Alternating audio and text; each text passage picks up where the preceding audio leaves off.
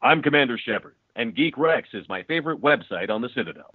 Good morning, campers. This is episode 31 of the Geek Rex podcast, and I am Kyle.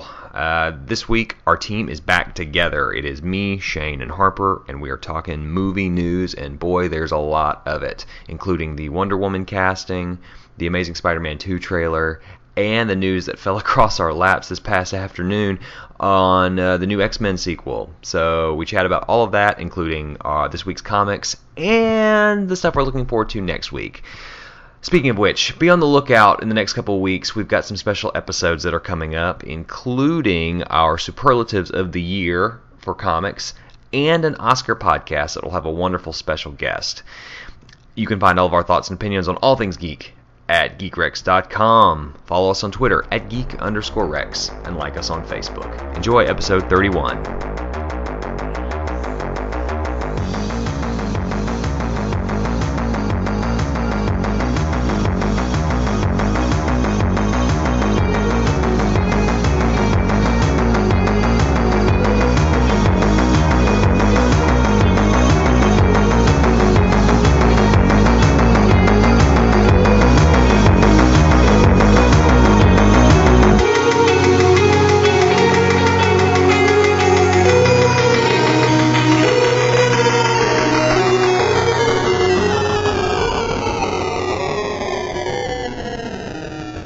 Back. It's been how many weeks? Like 3? That sounds about right. Since a regular show. But we're back. Hooray. Harper, how are you, sir? I'm doing great. Shane, how are you? I'm a lot better now that a lot of my obligations with school are out of the way, with the play being done and things like that. How'd that play go, by the way? It went well. It's just we didn't have a huge turnout is the problem. Oh, like audience turnout? Yeah. Which play did you do? It's this play called Greater Tuna. It's written for 2 men to perform, but we had a cast of about 12 perform it. Oh, okay. So all the kids had like different parts that they took on. So that's great. So is it like a play that has like sets and stuff, or? Nothing major. It wasn't too bad. Right on. And was this for like a drama class? Yeah, we have a theater department, and I just helped out with lights and sound. Oh, that's awesome. Well, that sounds like fun. Is that something you're going to do regularly at the school? Yeah, pretty much. Nice. Well, Shakespeare's got to come around at some point, right? I would love it to, but I kind of doubt that. I know we're doing Footloose next. Well, that is a standard of high school. It's like Footloose, Grease. Sometimes they do Little Shop of Horrors, though. That I would love to do that. Sometimes they do it. You got to have a school that can afford the big plant. Right. I knew a school once that actually rented one of the movie props from the actual movie, which was pretty awesome. Apparently, there's a warehouse where you can just do that. Anyway, it's been a crazy few weeks. I mean, so much news has popped out to sort of cover, and a lot of movies have come out. And, Shane, I got to say, before I get into any of the big news stuff, I'd never seen any of these Hunger Games movies before.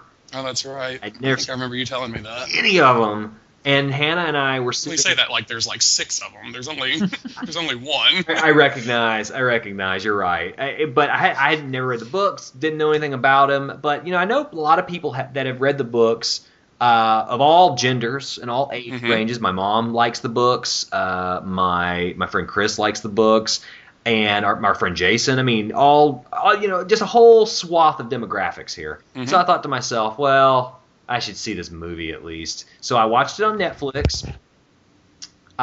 Didn't hate it, didn't love it. Okay. It was kind of in the middle for me. I enjoyed the world building of that movie, but I did not necessarily love the battle scenes towards the second half of the first Hunger Games movie.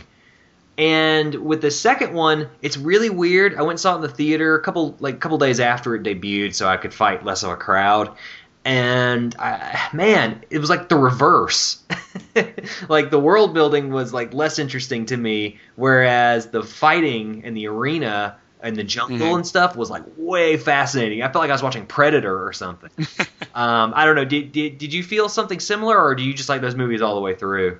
First Hunger Games movie I enjoy. Like, it's pretty much, so far I've felt about the movies the exact same way I feel about the books. And that's probably because they're very, very accurate adaptations of the source material. The first one, I like it. I'm just not like overzealous about my enjoyment of it. It's just it's a good flick. Although I do feel like the way the first one was shot is very disorienting, and that was fortunately fixed with this movie since they got a new director. And Catching Fire is actually my favorite of the books, and I think it's actually my favorite of the films thus far. I think, except for a small subplot they cut out from the book, it's exactly like the book. I don't know. I kind of like both the world building and the fights in this one. I think I definitely agree. The arena is so much more interesting in Catching Fire than it ever was in the first one. Like the first one, you get this whole concept built up of the Hunger Games, and then you get to it and what's there isn't really as exciting as what you were built up towards. But I feel like with Catching Fire, you finally get a sense of the potential for these games, finally. Yeah. With that arena, this really creative arena. Yeah. And then in terms of the world building, I just love how it kind of takes this intimate story that we have in the first one, and we get a little bit of world building with the idea of the games, but it's very much so an intimate story. And this one, through film, and it does something that the books really couldn't do, because the books are all from Katniss's point of view, and so the film in Catching Fire really does take that world and expands upon it and shows really the effects that first film had. And I think that's what I appreciate about it, is that it tried to look beyond the first film and not just keep things from one point of view. Sure, and you're right. Believe me, I thought the second film was, head and shoulders above the first film for a number of reasons. But I especially really liked that concept of the clock in the jungle. I thought that was really cool and creative. Yeah. And I liked the side cast a lot. Like, I thought the other competitors were really interesting, and they all had like their own little weird quirks. I wish I actually got to know them a little more. Honestly. It's pretty much how people react when they read the books too. So that shows you how close of an adaptation they are. That's interesting. Like I loved the idea that there were people that won the games not brute force.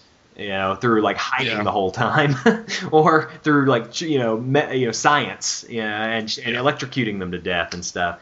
And I was a big fan of just how diverse that group was. I think the problem for me in these movies is that I don't know if Katniss is that interesting. I feel like and a lot of that. See, I would say Katniss is interesting, but Peeta is not. Okay, yeah, maybe that's a fairer point. Maybe the idea that the blocks of wood that she's romantically entangled with, neither of these guys, Thor Jr. or Peeta, are particularly interesting at all.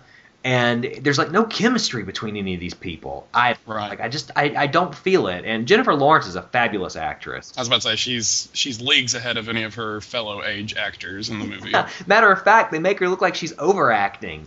They're so bad, it almost looks like she's overdoing it to compensate. Yeah, pretty much the only time she's not is if she's with Woody Harrelson or if she's with Philip Seymour Hoffman. Right. By the way, I thought Philip Seymour Hoffman sleptwalked through that role. A little bit. He was barely fucking trying. But I mean, I had a good time. I wasn't bored at any point, other than like some of the slower bits in the beginning. But once the action kicked in, I was like, this is great, man. I wish the more the movie was like this. And maybe there was structured a little differently. I'll say that the idea with this third book being split into two movies is a fucking terrible idea. Sounds like it. Because the third book is exactly the same length, page number-wise, as the first two. So they gain nothing by extending it to two films. It's not like the seventh Harry Potter where extending it, you were able to adapt it more closely. It's like you could adapt it closely and make one movie with it. I gotta say, Shane, I hated that first seventh Harry Potter, though. That first part. Oh, I love it. Oh, it's awful. What's that? Part one is awful. Nothing happens at all. There we go, Harper. Neither of you read the books, did you? No, of course not. Hell no. That's why. I will say I enjoyed them slow dancing to Nick Cave and the Bad Seeds, which was a big thrill for me. Anytime Nick Cave shows up on screen, I get some chub. But I'm with Harper on that one, man. And that's why I don't really like seeing these final books expanded into 2 movies. It's sort of like how The Hobbit's 3 fucking movies, man. Right. It's like you're stretching out like this thing like turkey meat across a set of leftovers. And I don't know. Hannah's read the last book because she wanted to find out what happened. So it was one of these cases of she saw the first 2 movies and then she's like, well, I just want to read this book. And she was telling me that she definitely thinks it has more story than 1 movie, but she's not sure that it has enough story for 2 movies. Do you think that's accurate, Shane? I agree. Okay. Yeah. So I don't know how that. Maybe they could have just had like an extra long movie. I mean, and made. I don't know. It'll be rough. I'll definitely see part 1 because I think the first half of that 3rd book is really good. Okay. The second half of that book completely falls apart. I cannot stand the 3rd book, to be quite honest. Oh. That's what I keep hearing from everybody. Hey, your wife hasn't read those, has she, Harper? No, neither of us have. Okay, I didn't know. I wasn't sure. You always figure sometimes the girls dig into it, but I appreciate the fact though that movie has been so successful. Especially for a female-led franchise. That's really cool, and it isn't all just book popularity that's bringing people into theaters. Because I know that not everybody has read that series. So that's something to be proud of, I think, and hopefully that bodes well for some of the news that we have to talk about today. So we're going to dig right into that. A lot of movie news, a little bit of comics news, not so much TV news, but the movie stuff this week especially has just been choking us, hasn't it, guys? It's huge. A lot of stuff. Yeah, crazy, ridiculous. Okay, so since we were talking about female-led stuff, let's talk about this Wonder Woman news. So there'd been rumors about the female love interest within the Batman, Superman, whatever the hell it's called, Man of Steel sequel that we still don't have a name for, and more on that in a second. But there had been rumors about that the character was either going to be Bruce Wayne's love interest or Wonder Woman, this female companion character, whatever the heck, subplot character. And Olga Kurylenko, Gal Gadot, and one of the actresses from G.I. Joe, I can't remember her name right now, they were all auditioning to potentially play this character. Well, we found out yesterday officially that Gal Gadot, who was cast in this role, will be playing Wonder Woman / Diana Prince in this sequel to Man of Steel. So the question I pose, and I'll start with Harper first since he's been kind of quiet. Do you think this is overstuffing the movie a bit, or do you think this is a very exciting development? What's your take on it so far? Well, first off, the fanboy in me can't help but be super excited about it. But looking at it a little more deeply, it's really hard to say. It really depends on what the movie's about. Just even getting the smallest bit of plot would make me feel a little bit safer about it.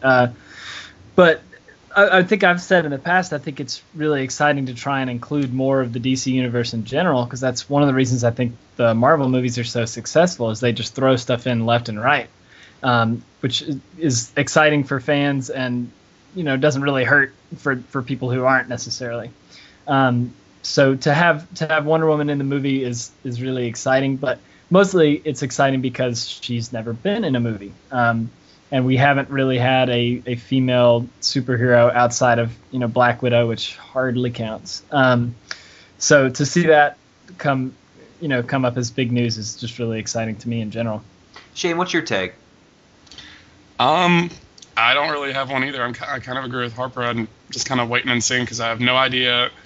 Like they were in such a rush to make sure we know that Wonder Woman's going to be in this movie, and I'm just like, I don't even know if she's going to play a big role. So I want to wait and see. I'm glad we're finally getting Wonder Woman in a movie. I have no idea how this woman is as an actress, but I don't know. I'm kind of just neutral right now. Yeah, I feel pretty good about it in general. Like, there's so many question marks. We don't even know what this thing is called. We don't know what the plot's about, and there's a weird like sort of reactionary feel to this whole thing where I think it felt like there was a ton of criticism coming out online where they said, hey, why are we getting Guardians of the Galaxy before we even get Wonder Woman? Why are we getting blah blah blah character? Pretty much anything. Wonder Woman, yeah. And I feel like they finally said, oh damn it, let's just put Wonder Woman in this movie. I don't know though. Maybe in addition to Nightwing. Right. Well, again, that hasn't even been announced yet, so that's still a rumor, I guess. But Wonder Woman's official, and there were quotes from Zack Snyder and everything. It seems like that's quite a big push if the character is not playing a significant role in the film. So I guess it just becomes a question of how much time is split between the characters, and is that the way to do justice to a character like Wonder Woman, who's never been in a movie before? We're well familiar with Batman, okay? So it's not like Batman needs another solo movie. And Superman's already had one. Will most of the plot be spent around Wonder Woman's origin? I mean, it's a pretty... I don't know that she's going to play a huge role, to be quite honest. Maybe not. I mean, but it's a very complex story to condense to just a third of the movie or less. That's why I think she won't play a huge role, just enough to get people intrigued, and that's when you give her own movie. Sure. Yeah, I kind of agree. I just hope it doesn't end up being, throwing her at the end of the credits where she walks in and says, hello, boys. I don't know that they make such a big a deal about her being cast if that was just going to be a post-credits scene role, though. I agree. Right. There wouldn't be this full court press that there was yesterday. I mean, this was like a big variety announcement. So yeah. No, I'm mostly kidding. No, I agree. But I do want to see the character done justice because I'm a big fan. Sure. I just hope. Yeah, I think if she tests well with audiences, and there seems to be a very positive or generally positive reaction towards her, and if the movie makes a lot of money, which it will, I think they'll give her own movie. They'll realize, okay, well, we can do that, and preferably one that's based on the New 52. Yeah, for sure. I agree. No Clay, okay? no damn. Not even that. It's like I just want to see her interacting with Greek gods instead of human beings. Well, that was always my favorite concept about Man of Steel, was this idea that, hey, how would we react if we found out aliens were real? This invasion philosophy around. And now I love that gods are real. Yeah, exactly. Like, and then we have this guy in a bat suit. Right. I mean, that's all interesting to me. I mean, and it's this idea that Brian Azzarello, when he revamped Wonder Woman as a part of the New 52, it was creating a new trinity, and instead of being Wonder Woman, Batman, Superman, it's the alien, the god, and the human. And yeah. I love that. I think that's a really good way to sell the concept of a trinity of heroes. There's no way in hell they're calling this movie Trinity, by the way, unless you want to see religious picketers outside of theaters here in Georgia. That will never pass muster. Just like calling the movie World's Finest, a week ago when we thought it was just Batman and Superman, won't fly either because that title means nothing to anybody. But I like the casting of this actress. I don't know who she is, really. I've never seen the Fast and Furious movies. Nope. But I like the fact that they cast someone who's not traditionally Anglo. Sure. Yeah. I mean, someone because Wonder Woman comes from a Greek isle, basically. So she really shouldn't look lily white, especially, she's someone that's that's of any sort of descendant that looks Mediterranean. So casting an Israeli actress is fairly close to that I guess ethnic realm, and I think that's pretty exciting. I mean, I would have been excited if they had cast an African American actress. Honestly, I would have been more excited than that than a standard white woman. And so I think that is a really cool sign of where they might be going. And there's an interesting thing too, because I saw a rumor posted today that there would be some sort of, the Justice League would be like this United Nations of characters, and they might be going for a Hispanic actor to play the Flash.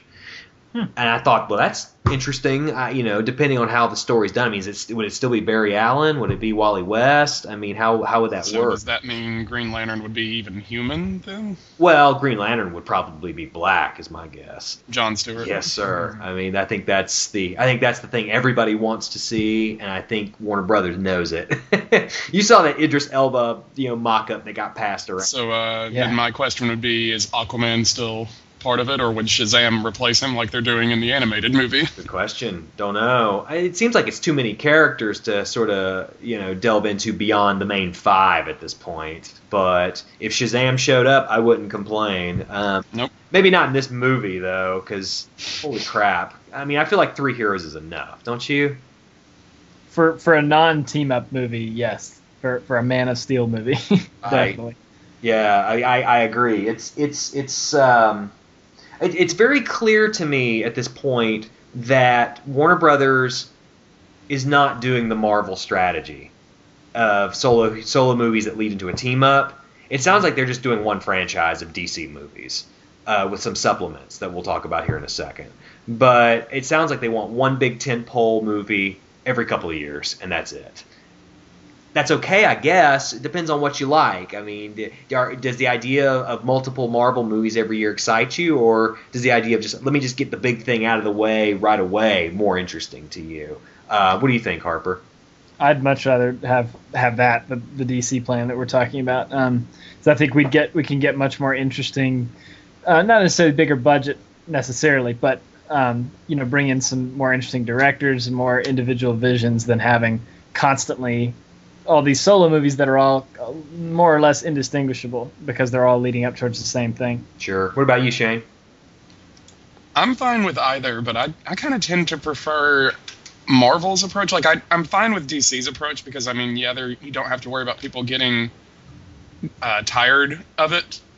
But at the same time, it being so slow to release, you have people there's the danger of maybe people being less excited because it's not coming next year, it's coming 3 years from now. Sure. But I'm fine with it. Guys, I'm glad DC found a different approach because I think it would be annoying if we had 2 Marvel movies a year, 2 DC movies a year, and things like that. I think that would get old for everyone, myself included, even though I think I'm one of the last people still kind of championing this Marvel phase thing because that seems to be something that's grinding everybody's gears at the moment. It's getting to me a little bit. I have to be honest. It's exhausting, the idea that we're seeing the same characters in the same movies in its own way. And I know I've disparaged it a bit. I'm a little excited for Guardians of the Galaxy because it's all new people. Yeah. It's just completely something totally different, which is actually right now I really welcome. Because if I have to see Chris Hemsworth as Thor again, I'm going to scream, at least anytime soon. Hopefully I'll be able to wait till Avengers: Age of Ultron. But we don't know if this is DC's plan yet. I mean, this is just assumptions from people, and fairly smart people, sort of taking guesses at what DC and Marvel or Warner Brothers is doing. And I don't know. It's definitely a way to keep interest afloat. Is it the best way to do justice to their characters?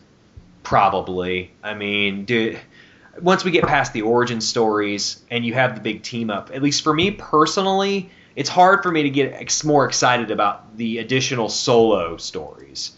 Because I feel like once you ratchet up to the epic scope of the Avengers or the epic scope of the Justice League, it's hard to feel like it's almost like a letdown in terms of expectations for going back to, well, let's go fight Malekith and Asgard, and just Thor. And all these questions of, well, where the hell is the rest of the Avengers? And this might be a good way to sort of sidestep those questions, maybe. But who knows? DC's kind of flying by the seat of their pants here. Speaking of which, a number of titles were potentially registered for this Man of Steel movie. And I know some y'all may have seen these. Shane, you may have missed this, but I'm going to read off a few of them. And these are the things that were registered. Doesn't mean they're going to become titles. They could just be misdirects. They could be names of video games or other properties. Who knows? But what they did register were the following. Man of Steel, Battle the Night. Man of Steel. Knight. Knight, yes. Man of Steel, Beyond Darkness. Man of Steel, Black of Knight. Man of Steel, Darkness Falls. Man of Steel, Night Knight Falls. Man of Steel, Shadow of the Night. Man of Steel, The Blackest Hour. And Man of Steel, The Darkness Within. So these all basically sound like fucking Star Trek titles right now. Man, this makes Batman versus Superman sound so much better right now. Well, I don't know. I think they're all terrible. Batman versus Superman sucks hard. Man of Steel 2 it does, is now but looking like the best title ever. Yeah, These are all terrible. I know, and I was really surprised at how bad some of these titles are, but I'm really hoping that they've all been registered just to draw our attention away from whatever the real title will be. I like the idea of Man of Steel being in the title name, or just jumping over to Superman, because I feel like this is still like basically a Superman movie, probably. I hope so. Yeah, me too. But I don't know. I mean, hell, but before this Wonder Woman news was announced, I was thinking, oh, why don't they just call it Man of Steel Dark Knight? Awesome, perfect. Let's just do that. Since it's a dual movie, put a colon in between them, makes perfect sense. Now I don't know. I'm not sure what's going to happen. Maybe there's going to be a Justice League kind of thing going on with Man of Steel. I don't know, but yeah, bad titles so far. Hopefully these things will improve. Additionally, there's been some extra DC news, and then we'll skip over to the Marvel stuff. But there's been a little bit of news and rumors. Bleeding Cool reported that a few weeks ago they had reported that David Goyer was most likely the guy who is their version of Kevin Feige over at DC Entertainment, sort of the producer that's running things. Again, just sort of a rumor that if anyone was going to do a DC movie, they've got to go through David Goyer first and work with him on the production side. So they also then ran a rumor earlier this week, pre-Wonder Woman hoopla, that there would be a number of potentially low-budget DC films produced side by side with the tentpole movies. So the tentpole movies are movies like Man of Steel and whatever this Man of Steel sequel is going to be called, and then whatever is in the future of this franchise that's like $150, $200 million films. They'd be supplemented each year by a $40 million film. And some of the possible titles that had been presented were movies like Team 7, Suicide Squad, Booster Gold, and a number of other lesser-known properties that could flesh out the DC Universe side of things. Shane, what do you think about that idea? I'm completely fine with it. I think it's it'll be interesting. It's kind of just more of a I don't know. I hate to be so neutral this week instead of having a firm opinion on something, but I think it'll be interesting. It's an interesting approach, and I think I just want to wait and see what talent's behind it, I guess, before I say anything. How about you, Harper? Yeah, that's a very good point about seeing who the kind of people that are involved. But I have to say that's a really exciting prospect for me, because DC has a lot of these kind of lesser properties that could be really done some pretty good justice in movie form, I think. And the low budget idea is kind of interesting to have these extra movies that just sort of, build up the universe a little bit. And I had read a long time ago about a Suicide Squad story idea for a movie that sounded like so much fun, and that they could do really, really well. And doing something like that episode of Justice League Unlimited where they infiltrate the Task Force X episode where they infiltrate the Watchtower. I mean, doing stuff like that could be so interesting in the guise of a DC superhero movie. What's funny is that episode you're citing, that was written by Darwin Cook, which is really awesome. It's a great episode. It made me love Deadshot, actually, which Arrow is quickly making me not love him. But it's funny. Game of Thrones, its pilot was filmed for about $10 million, or a little less, somewhere between 5 and 10. And its pilot is fabulous looking. I don't know if you guys have ever tried to watch that show before. but it's pretty lovely. Most HBO shows spend millions of dollars on their episodes, and I feel like that is still almost theater quality stuff generally. So for $40 million, if you get the right person behind the camera, as Shane intimated, I think you're looking at probably a pretty good film. I mean, I've always begrudged this idea that blockbusters need to be $150 million spectacles, because unfortunately they spend every bit of it and the movies are filled with CGI and it becomes like this action nightmare. So it would be neat to see fun side stories like Harper's talking about, like the idea of infiltrating the Watchtower, and whatever Team 7 does. I guess we'd see Grifter on the screen for the first time, doing Black Ops missions. Booster Gold traveling in time, that's really neat. It's just there's a fine line between having someone skilled enough to do a Game of Thrones HBO style thing and doing an episode of Arrow. So you could spend $40 million and make it look like doo-doo if you've got the wrong guy behind the camera and the wrong gaffer lighting things, the wrong cinematographer as your DP, and the wrong actors in leads. So it could be one way or the other. It could look cheap, or it could potentially have a lot of creative freedom around it too, because it's less of an investment for the studio. Sure. What if Jonah Hex was the first attempt at that? Oh, well, a redo on Jonah Hex, you mean?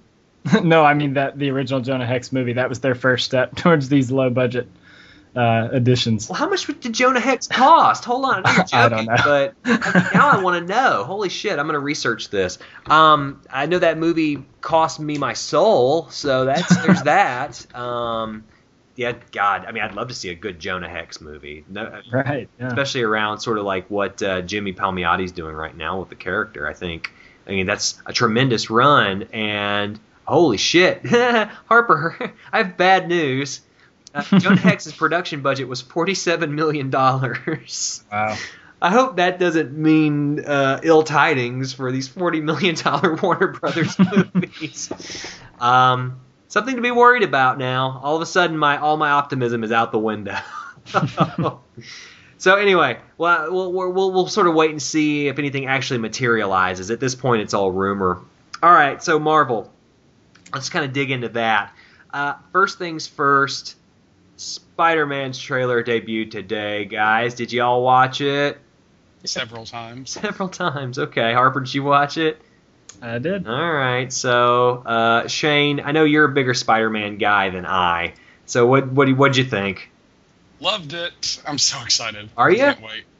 I know there's the complaint, and I think it's a legitimate complaint, that there is a lot of CGI in that trailer. But at the same time, it's like, well, you got Rhino, who you're doing as a robot suit, which I think works a lot better than an idiot in a Rhino costume.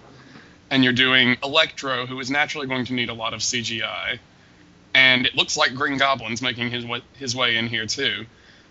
I will say I'm disappointed that it looks like Green Goblin is going to be done the exact same way he was done in the Sam Raimi Spider-Man films.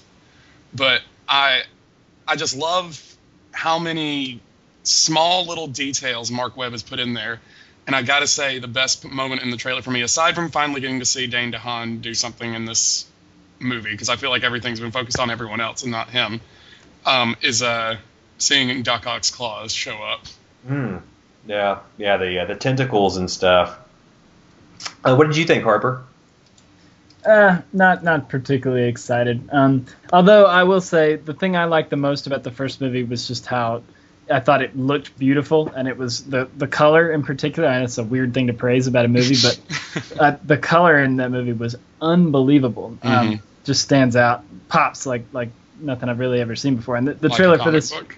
yeah, the trailer for the second one has definitely kept that. But I don't know. I'm not all that thrilled about Rhino or Electro.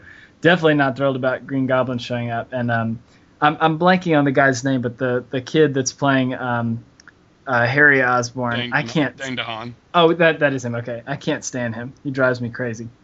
So I don't know. Not all that excited about it. I'm kind of between you both here. For the record, like I'm not really all that excited about a sequel to The Amazing Spider-Man, which I think is the biggest hurdle for me to sort of climb because I didn't like that movie very much. On the other hand, the trailer made me a little more interested, though I've got some reservations. I thought it was interesting that we didn't see much Electro in the trailer, actually, except at the end. Yeah. And I thought he was actually the prime antagonist. So have things changed to the point where Harry Osborn is the main guy now? The latest plot synopsis still implies Electro's the main antagonist. Okay, because we got so little of him, it seemed interesting that he was sort of minimized. Yeah, there's no subtlety at all to. There's going to be no blurring the lines if Harry Osborn's good or bad. It seemed to pretty much imply, okay, this guy's a bad guy. Yeah, and that poster that was released earlier this week, over the weekend, that also sort of, it showed him in full goblin gear, looking like Billy Idol or something with that. Looks exactly like Sam Raimi's Goblin, which I think I was most disappointed in. I was like, okay, I know that mask is goofy, but can we at least try? I know. I don't know why they don't make them look like the comic Goblin face. Exactly. I mean, it's a pretty creepy look. That's pretty terrifying if you see that coming at you at like 50 miles an hour. So I mean, there's got to be a way that they could have done that. I mean, I've seen makeup tests when they were trying to do something based around Alex Ross's designs for the first movie. It was creepy. It looked amazing. I don't know why they didn't do that. They went for the Power Ranger mask in the first movie, and this one, I don't know. It looks like the Han's face is sort of being turned into the Goblin mask a little bit. Maybe, yeah, because you don't really see too much because it seems like they're still trying to hide who is that. Yeah, and it's very obvious who it is. Yeah, it's not, the mystery's not very good, but I guess that is better than J.J. Abrams' mystery box. So yeah, it's true. He's not Khan, but I'm not crazy about Tracksuit Rhino at this point, or Mecha Rhino. I like it because this film series is so rooted in the Ultimate Universe. Peter looks like the Ultimate Universe. Lizard's going to look like Lizard no matter which comic book you adapt. Electro looks like the Ultimate Universe, and Rhino looks like the Ultimate Universe, so I'm fine with it. Is he a mech suit in the Ultimate Universe? I forget. Yes. Okay. Yeah. So I guess that's... I'd still say a mech suit's better than... As much as it looks like Transformers, a mech suit's better than an idiot in a Rhino costume. You know what, though? I bet that would be very hard to translate to screen anyway. Look at what Electro looks like in 616. That would never work on screen. Yeah, probably not. Yeah. I also am not a big Jamie Foxx fan, so... What? I'm not. I don't think he's a terribly good actor, and I know I'm going to catch some shit for that. But, Django, he was fine in. I don't even like him in Ray that much, to be honest. So, he doesn't impress me too much, and I feel like he might have been the wrong choice for this role. Just as an actor, believe me, I don't care about type, okay? Right. But as an actor, I feel like he might not have, the malevolent presence of an Electro. You know what I mean? It just... Well, they make it very obvious he's working for Oscorp, so... Yeah. I think the malevolent presence is Norman Osborn. Maybe so. I guess we'll learn more as the movie kind of trugs along. I will say I caught that glimpse of Shailene Woodley in the film as well. Oh, really? I didn't see that. Yeah, they at least show the back of her head at a certain point, which I hope... I was just too distracted after I saw Doc Ock's tentacles. I was just over the moon once I saw that. They made it sound like she was cut completely out of the movie, but maybe there's some surprises left. Maybe there's some misdirection here, and that would be nice, because I always welcome Shailene Woodley's presence in any film. You know. I'm a huge fan. And plus, there's something she has coming out based on a young adult book that did not look very good. Oh, you talking about The Spectacular Now? No, Divergent. Oh, Divergent. Yeah. I saw that preview with Catching Fire, and I was like, oh, Shailene Woodley, why? Yeah, that's there was a number of bad trailers in front of Hunger Games, actually, and that was one of them. Nothing's worse than I, Frankenstein, though. Oh, God, no. Except for maybe Van Helsing. It's pretty damn close, man. They're pretty similar. Difference, yeah. But anyway, so Spider-Man, again, jury's still out on where this is going. I know that there's been criticism that it looks like a video game, but then there's other folks that are very excited. My friend Sean O'Connell, big time critic, loves it. So I'm hoping his and Shane's excitement for this thing will rub off on me before the movie comes out. And I'd be more pleased if my excitement for Guardians of the Galaxy rubs off on you. I mean, there's a potential. I mean, hell, it's. I'm already so exhausted of these superhero movies, especially the ones that are sequels, that I feel like anything new might be exciting to me at this point. Anyway, that's Spider-Man. So let's talk about the news that tried to one up it today, which I thought was mad foul, by the way. Bryan Singer tweeted out out of left field, right? Bryan Singer tweeted out that X-Men will be having a sequel post Days of Future Past in 2016, and the title is X-Men Apocalypse. So, and 20th Century Fox confirmed it. It will be coming out in May of 2016. Harper, what do you think about X-Men Apocalypse? I have no idea what to think. Oh, okay. I mean, I like that character, but the version of it that I like, they would never adapt. They're never going to do Uncanny. Series? No, Uncanny X-Force. Oh. They're never going to do that. You mean little kid Apocalypse? Yeah. All right. Love that. Yeah, me too. They're never going to do that. Sure. That's the only time I ever actually liked that character. Yeah. Shane, I know you feel differently though. I'm excited. I can't wait. Although I will say I think every single press outlet that's carrying this news and picking up this news is jumping the gun when they're all like, "Oh, that means Age of Apocalypse is the movie." And it's like, I am a huge fan of Age of Apocalypse. It's probably my favorite X-Men story of all time. Okay. It's not going to get adapted. I really don't think it will. I mean, I'll be happy if it does, but I don't think it will. I think it'll just be a standard Apocalypse story, which I'm fine with. I mean, I would love for them to set up some kind of Age of Apocalypse thing at the end of Days of Future Past, but I feel like that movie, Days of Future Past, covers the idea that the X-Men deal with time travel a lot, and it does it with probably the most easy to understand time travel story of the X-Men.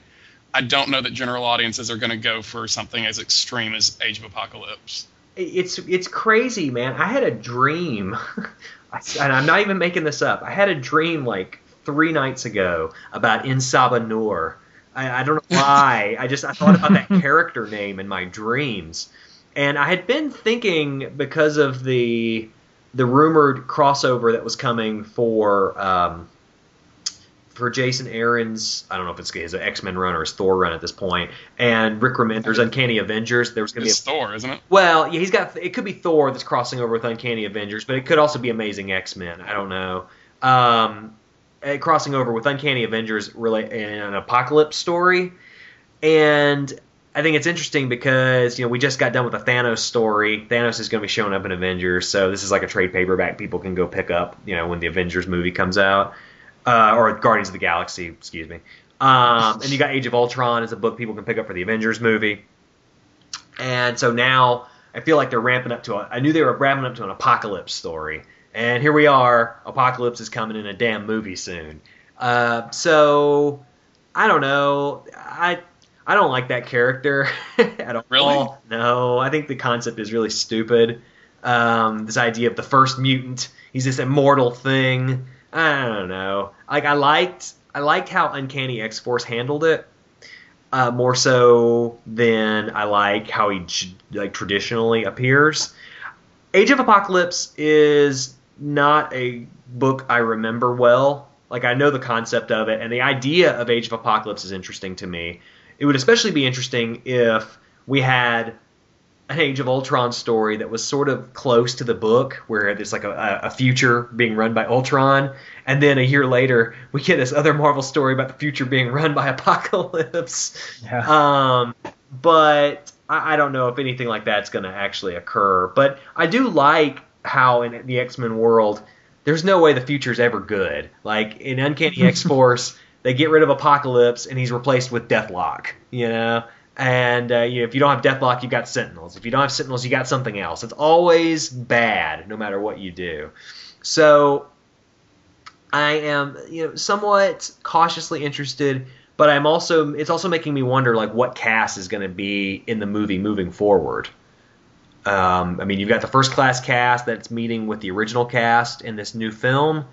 I can't help but think they're probably going to replace the older actors like Patrick Stewart and Ian McKellen, who are just far too, advanced in years, to play their parts. So Fassbender and Stewart will probably stick around. But do you think they'll mix up the casts, Shane? I have no idea. It's all going to depend on what they decide to adapt, and it's all going to depend on how Days of Future Past turns out. Because I don't know if it's going to create a new X-Men timeline, correct the mistakes from the other one, or set up the mistake-ridden X-Men timeline we already have. I really don't know.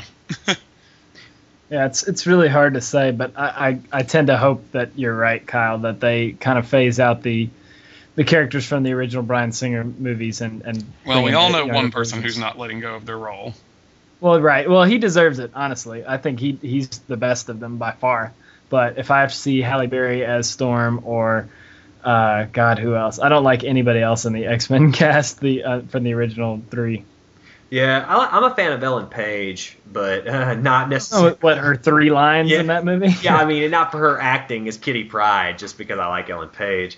Sure. I don't know. So with the X-Force movie that's coming too, it sounds like there's going to be an interesting like you want them to adapt Age of Apocalypse, Shane, and Harper, you want them to adapt Uncanny X-Force. Maybe they're going to split the middle a little bit. I tend to believe Wolverine's going to show up in every single one of these fucking movies. So there's that.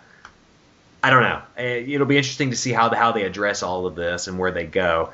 And let's just be honest, Hugh Jackman's not exactly getting younger either. So are they going to keep him around for all of these movies? I mean, I'm sure he'd love for them to. Are you sure? Are you sure he doesn't want to do something else with his career?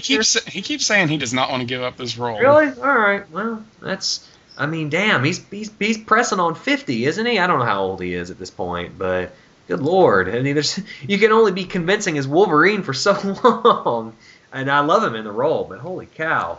Plus, I don't know, I'm a little tired of Wolverine too. It's just like another character that's just gotten overexposed in these films. But we'll see what happens. I would love for them to mix up the better parts of both casts a little bit. But I don't know how that's even going to be possible, frankly. I'm just trying to avoid having Havoc show up anymore. Really, that's my issue. Anyway, so that is X-Men. So we covered like the big things this week in terms of the major 3 comic book / movie studios. It'll be interesting to see if Marvel turns around and produces some news tomorrow to keep up. But I'm willing to bet they're going to wait till next week since they're still sort of kings of the hill.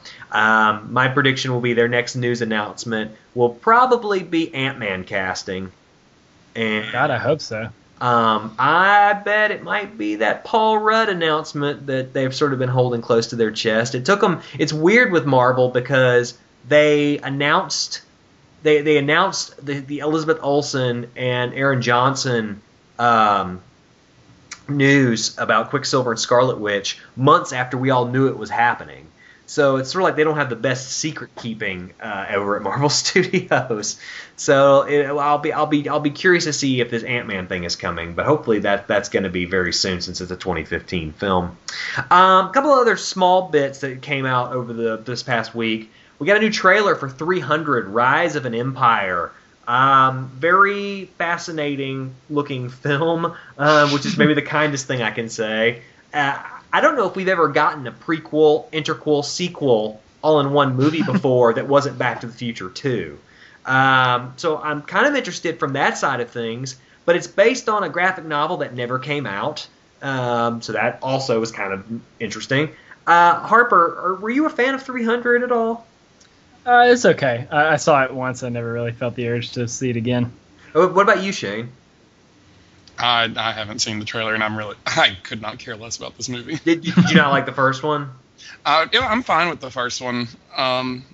Just haven't seen it since I saw it in theaters, and don't care if I ever see it again. Sure. I like the comic book a lot. The movie I'm a little more lukewarm on. I feel like there's some of those Frank Miller concepts that don't translate all that well to screen. Mm-hmm. But like I thought Sin City worked well because it was just so stylistically close to the comic source material. But I felt like there was something a little off with 300. Not the least of which being that horrible disfigured character that I just thought completely dragged the movie down. That guy's acting was dreadful. But I don't know. There's like that sort of heavy metal soundtrack, and I don't know. It was a little too much like. It was a little too much Zack Snyder for me. You know what I mean? Mm-hmm. Like there's a point where he goes overboard, and that was one of them. It was sort of like how he treated Watchmen too. And I like both of those movies fine, but I don't love them. You know what I mean? So this 300 sequel, Harper, are you interested at all, or does it just look like a train wreck to you? It looks like a mess. Yeah. Well, and oh my God, watching the trailer, it looks like there's no background except for just bright light in every scene. Everything's just like all washed out, and there's all this like, it just looks like they put the sun behind everything all the time. It looks so bizarre. It looks like some extremely low budget direct-to-DVD movie to me. Well, that's probably not far off from the truth. They pushed this thing back off into March. So that is like cinematic graveyard territory, February, January, March. So, and it's not Zack Snyder directing it, obviously. It's this other guy. So, No Muro or something like that. So I don't know what to make of it, man. I mean, there's a part of me that loves Frank Miller, not racist Frank Miller, but racist crazy Frank Miller, but good, strong writing Frank Miller, the guy that wrote Sin City, the guy that wrote Batman Year One and Dark Knight Returns and Dark Knight. I even like Dark Knight Strikes Again a lot. Really? Yes, I love that book. I do too. I love that book. I like it as much as Dark Knight Returns in some ways. Sort of the Superman version of it, you know. Anyway, I love his art style, all that stuff. But so there's a part of me that's attracted to the idea of going to see a Frank Miller inspired film, even since it's based off his story, whatever story he produced. I have no idea at this point, since this Xerxes book never actually came out. So I'll probably go see it. I'll be honest with you. I will probably take Hannah's brother and we will go see this damn thing. Additionally, kind of weird news. The Weinstein Company had announced that they were working on television series in plural for both The Mist, the Stephen King book, and Sin City. So it's sort of tied into what we were just talking about.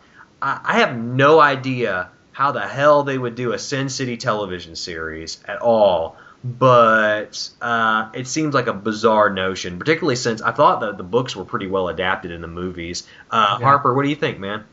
That's pretty bizarre. Well, particularly because if they actually do 3 Sin City movies like they've been saying for half a decade, that they'll have used up the entire story, every book. That's such a bizarre idea to me. What do you think, Shane? All right, sorry. Wait, Sin City television show. What do you think? If it's on HBO, right? Yeah, that's the thing. I mean, I could see it maybe on FXX, the new FX channel, or HBO or Showtime or something. But I can't imagine that there would be any other network that could take that. I can't imagine The Mist being a TV show. That's ridiculous. It's that Walking Dead sort of, people all grouped together in a terrible situation. But The Mist is a novella. The Walking Dead's an ongoing comic book. I know. There doesn't seem like there'd be much storytelling potential, but maybe they would discover what's inside the mist. I don't know. See, that would completely get rid of the purpose of that book. Like, that's... But what if it was as good as Under the Dome, you guys? Emmys all around. What happened to Under the Dome? Is that still around? Yeah, it's getting a second season. No fucking way. That got a second season? Yeah. I hate life. That sucks, man. I watched one episode of that, and I was like, goodbye. I'm out. I was so disappointed. What a great team they had working on that with Brian K. Vaughan and...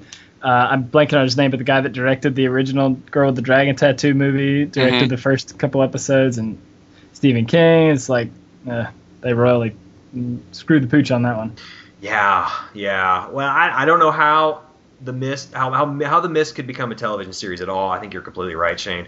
And Sin City, I guess they would just have to tell original stories at some point. They would have to start digging beyond the graphic novels, which kind of kills the interest for me. But yeah.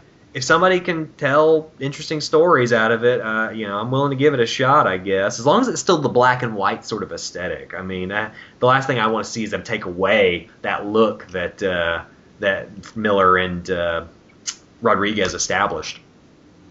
So one last bit of news on the adaptation front is Ben Affleck, Matt Damon, their production team is taking over the long gestating adaptation for Warner Brothers for Sleeper. I have read Sleeper. I actually finally finished it last week. It's one of my favorite Ed Brubaker books, I have to say. Harper or Shane, have you guys read this book before? I haven't yet. I've always wanted to. All right. Shane, that's it. No. Yeah, okay. Can I say that is probably going to be one of the big fruitful things of this Ben Affleck as Batman deal, is that this Sleeper movie could be kick-ass. Imagine The Departed with superpowers. That is basically Sleeper.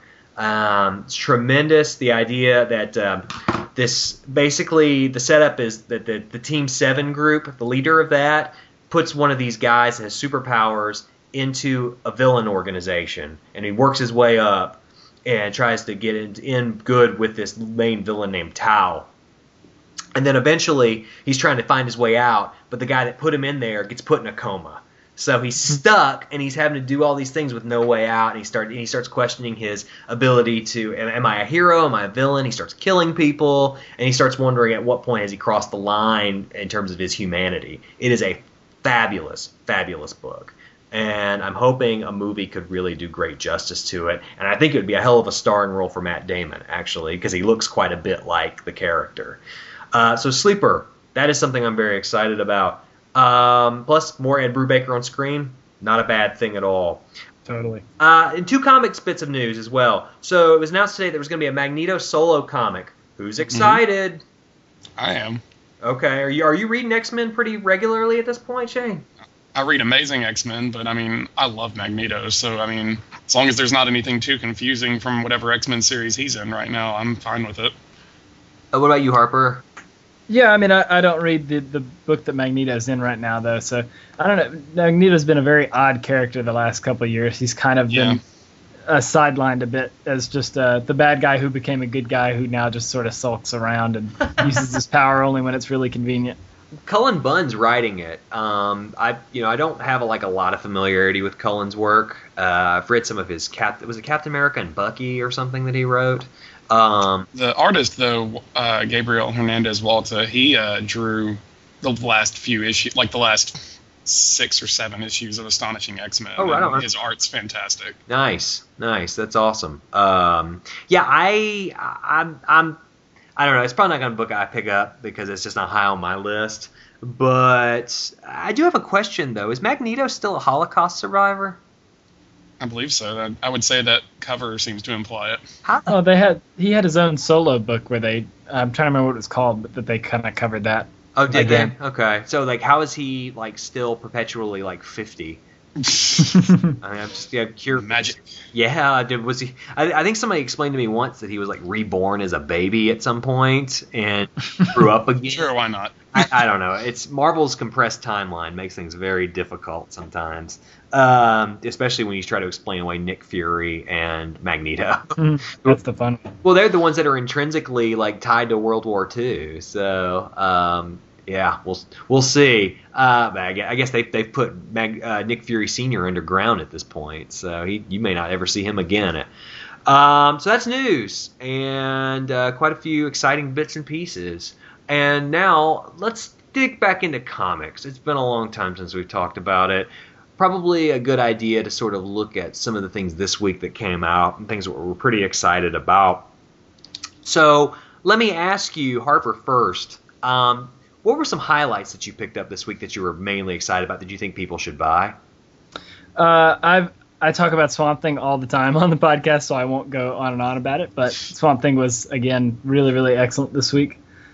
Soul has really got into what I think is going to be the kind of meat and potatoes of his story, which is about what used to be the Floronic Man, Jason Woodrue, was now called the Cedar, has beat Swamp Thing and taken over the role as the Avatar of the Green. and so Alec Holland is stuck in the Parliament of Trees, kind of watching him wreak havoc with the new title, and it's excellent, really, really well done. Nice. I had a bunch of those issues in my hand to buy at Oxford Comics the other day, and I thought, oh, I'm gonna buy them, and then I put them back down.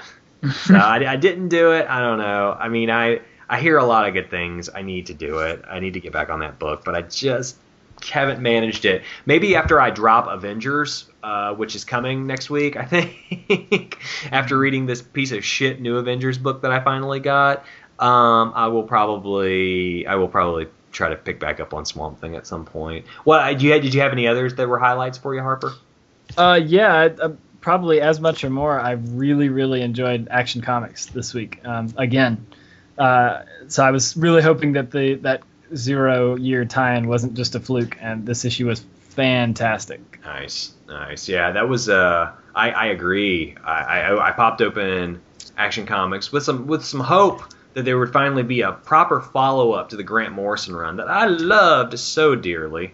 And I feel like we might finally be at that point. It's not necessarily, it doesn't harken back to any of the plot points that occurred within Morrison's run, but it does touch as like a growth point. So it's like you still have a slightly like immature Clark, but he's sort of growing into like the Superman character that people are wanting. And I think Aaron Cooter's art is just amazing. Yeah, he's fantastic. He looks like Nick Pitara from Manhattan Projects, but a little rougher.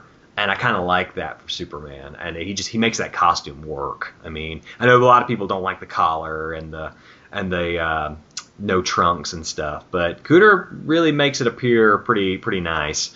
So I'm definitely a big fan of that book so far.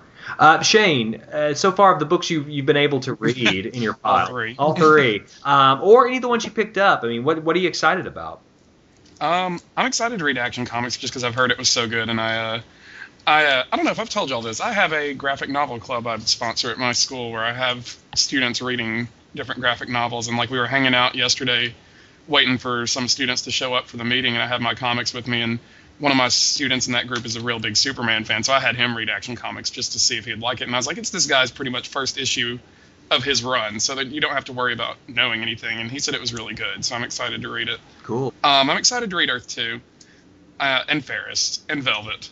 But out of what I've read, I enjoyed Amazing X-Men because I think that was one of the funniest books I've read in a while.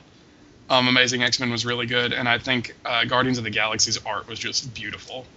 That was Francavilla this week, right? It was. Nice. Oh, yeah. I heard his version of Angela actually like makes the character not look ridiculous. Pretty much, yeah. That's awesome. So wait, who's on the Amazing X-Men lineup at this point? It's pretty much everybody from Astonishing X-Men and then a few extras. So you have Storm, Iceman, Firestar, Wolverine, Northstar, and then they've shown a few others.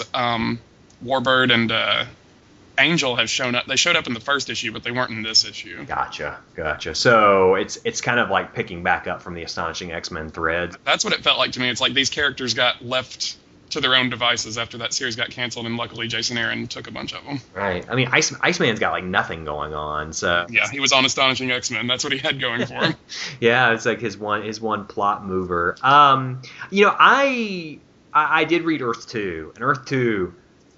It's interesting to me how that book has changed under Tom Taylor versus James Robinson, where with James Robinson, I liked the book a lot, but it was wordy, man. I mean, It was like a really exhausting read, and I felt like it sort of sucked away from some of the action. Tom Taylor's the exact opposite, where it's like a lot of action and not a lot of words.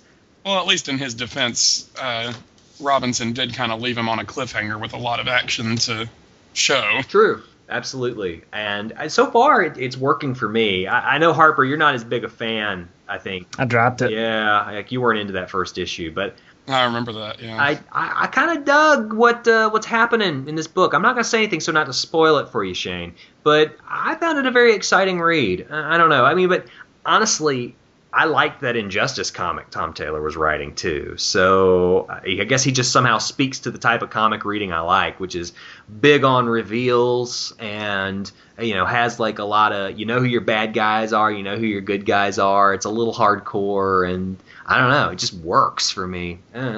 But I read that. I read Action. I tried to read Superman Batman. I think I'm dropping the fuck out of that title. Is it the art? Is it Brett Booth? It's not just the art. No, the writing's worse than the art. Because I saw that cover and I was like, oh god. Yeah, Shane. I mean, Harper's right. It's like it isn't just the art. The writing is a mess, and it's weird because it's the same guy that wrote Action.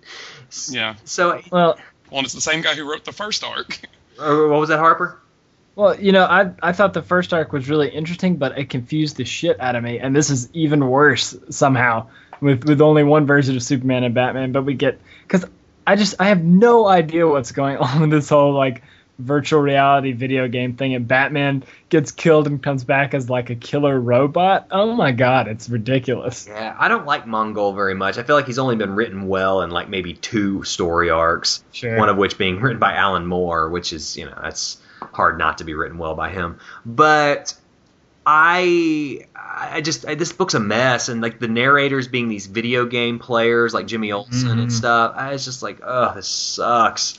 The widescreen approach is not a bad idea. I still feel like it's a little bit of a ripoff. I feel like you get less story for the number of pages generally, but it's like a totally different writer is writing this book than the guy that wrote this phenomenal issue of Action Comics.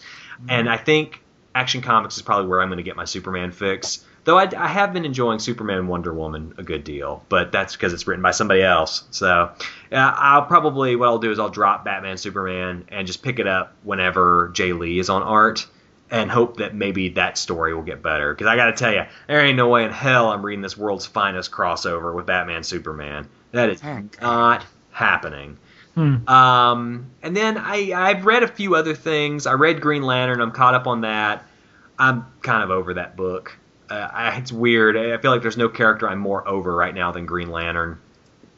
And I may switch that up for Green Lantern Corps to read Jon Stewart's story instead of Hal Jordan's, because I just think Hal Jordan is so boring right now. And that Lights Out crossover didn't do much for me either. And so, yeah, anyway, that's pretty much like most of the main stuff that I read through. I probably read a few other things, but I was interested in this, by the way, guys. I saw your review, Shane, of Infinity, and you seem to really like that ending, didn't you? There are things I liked about it. I was mostly disappointed that it was pretty much just a setup for not only Inhumanity, but whatever else is coming after Inhumanity.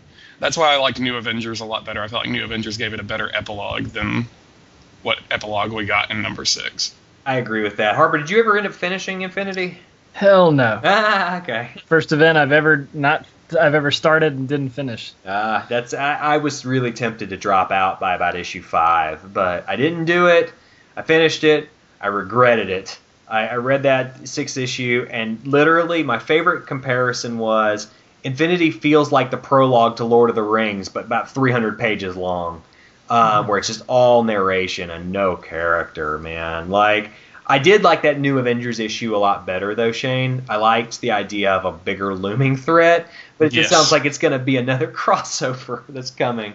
And when the Black Techno Priests or whatever the hell they're called show up. So I don't know, man. Like, Jonathan Hickman's Marvel output is really just a bummer for me at this point. And it looks like with Matt Fraction taking over, it could potentially be more interesting on the big side of things. Not if it's like his Fantastic Four run, it won't be. That's true, but his Hawkeye book's terrific, so it's kind of an if-or proposition. I mean, I don't know which Matt Fraction's going to show up for this Inhuman stuff. I have Inhuman on my pull. I'm hoping it'll be good.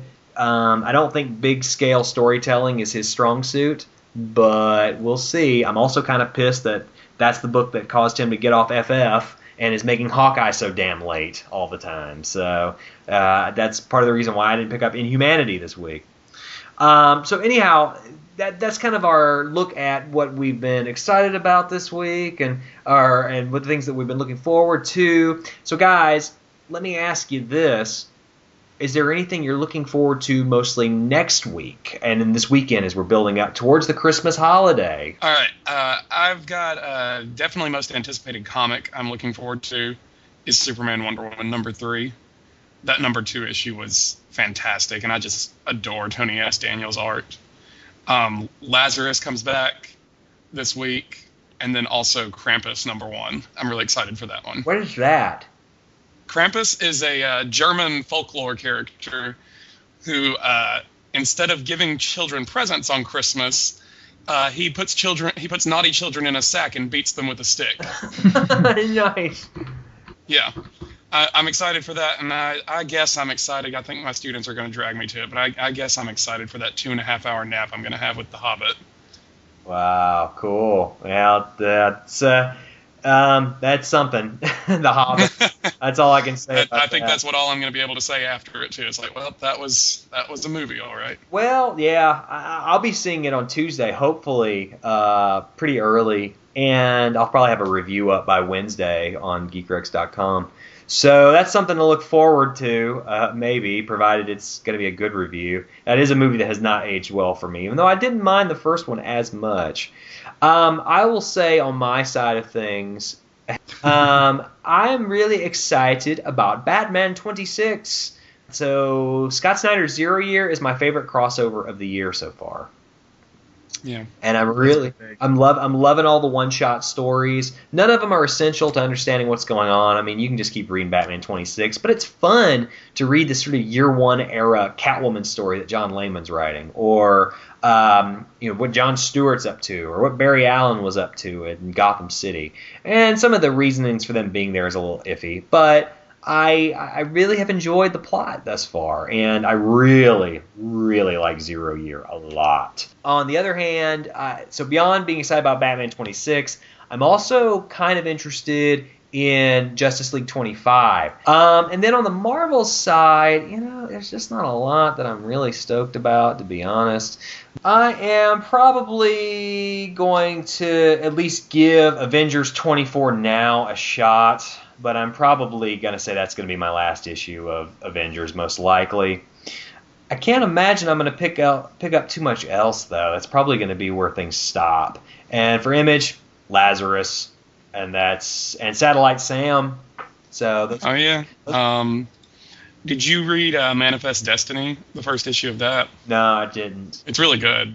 Okay. Who's the writer on that?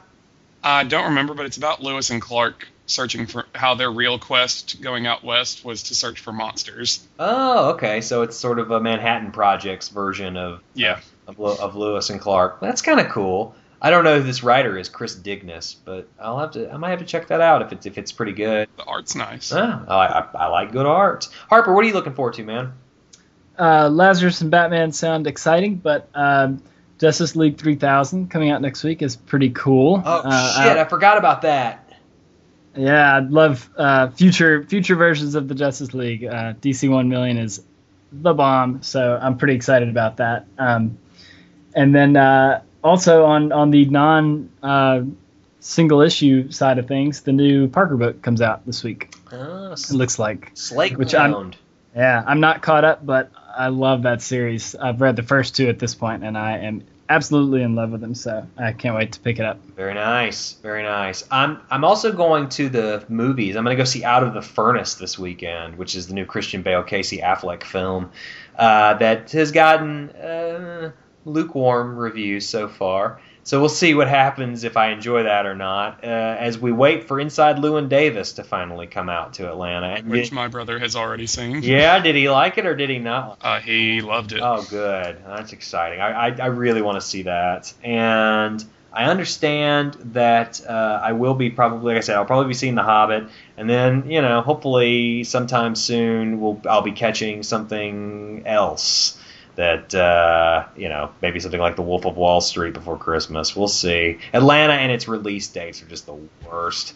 But, could be worse. I could be in Tuscaloosa, Alabama, Shane.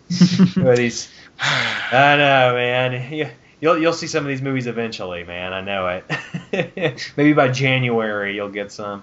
Anyhow, I think we'll probably wrap it up here. Guys, I appreciate it. It's fun talking comics. We'll do it again soon. Next week, we're going to talk a little bit about some of our favorites of the year, which is very cool and exciting. And that'll be something to look forward to. So be on the lookout for an extra special edition of the Geek Rex podcast. This is episode 31. Thanks so much, guys. See you later.